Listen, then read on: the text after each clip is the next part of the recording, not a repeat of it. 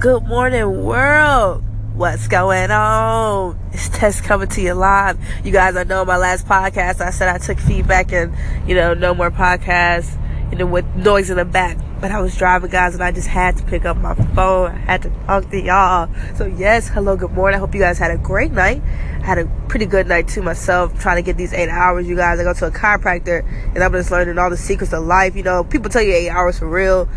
I think when we were growing up, people just tell you, get us 8 hours of sleep, and then the book was closed. But it's like, no, 8 hours of sleep can lead to if you don't get 8 hours of sleep, it can lead to dementia, amnesia, when you're 50, that stuff is real. So make sure you get your sleep, my people. No matter how successful or unsuccessful, whatever you're doing, get your sleep. We big old babies. Just think of it like that. You guys, I wanted to bring a podcast to you about the late, great XXXTentacion. Shout out to my best friend. I hope I said that right, friend. I hope I said his name right. R.I.P. to this beautiful angel that we had the honor of even knowing. This world is so big, and when you really think about the famous people that are so bold and brave enough to put themselves in front of everybody, I love it. I adore it. I love it. He recently lost his life. It was taken from him. He was shot in his car down in Florida. They actually found the guy who did it. But none of that really matters, when somebody's life is taken. It's just at the end of the day, he's gone. So rest his soul, moment of silence for him.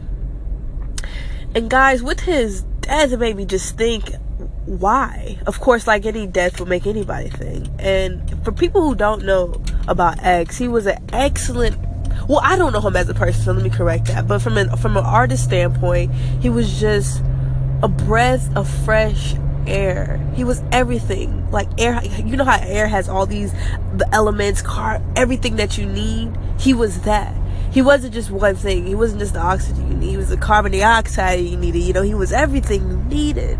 He gave music such as rock a good, beautiful twist with rap mixed with rock, which is something that should have always been done. Because who doesn't love a great, nice guitar playing in the background, just ripping it with the bass and a nice lyricist on it? Come on, that's an amazing recipe. He also brought his music hip hop and rap. Amazing, and some R&B, everything. Like I said, he was everything, you guys. Everything that we breathe, he was everything. And he was shot down, and he was very, very different. And with his death, it just made me just really analyze things and think about things, about how when people are just so different, I really think it's too much to handle. And I want to stop that mindset. When we see difference, guys, let me tell you what we should do. We should embrace it. We should love it. We should study it, because it's a gift. It's amazing when something different is in your vicinity. Something amazing.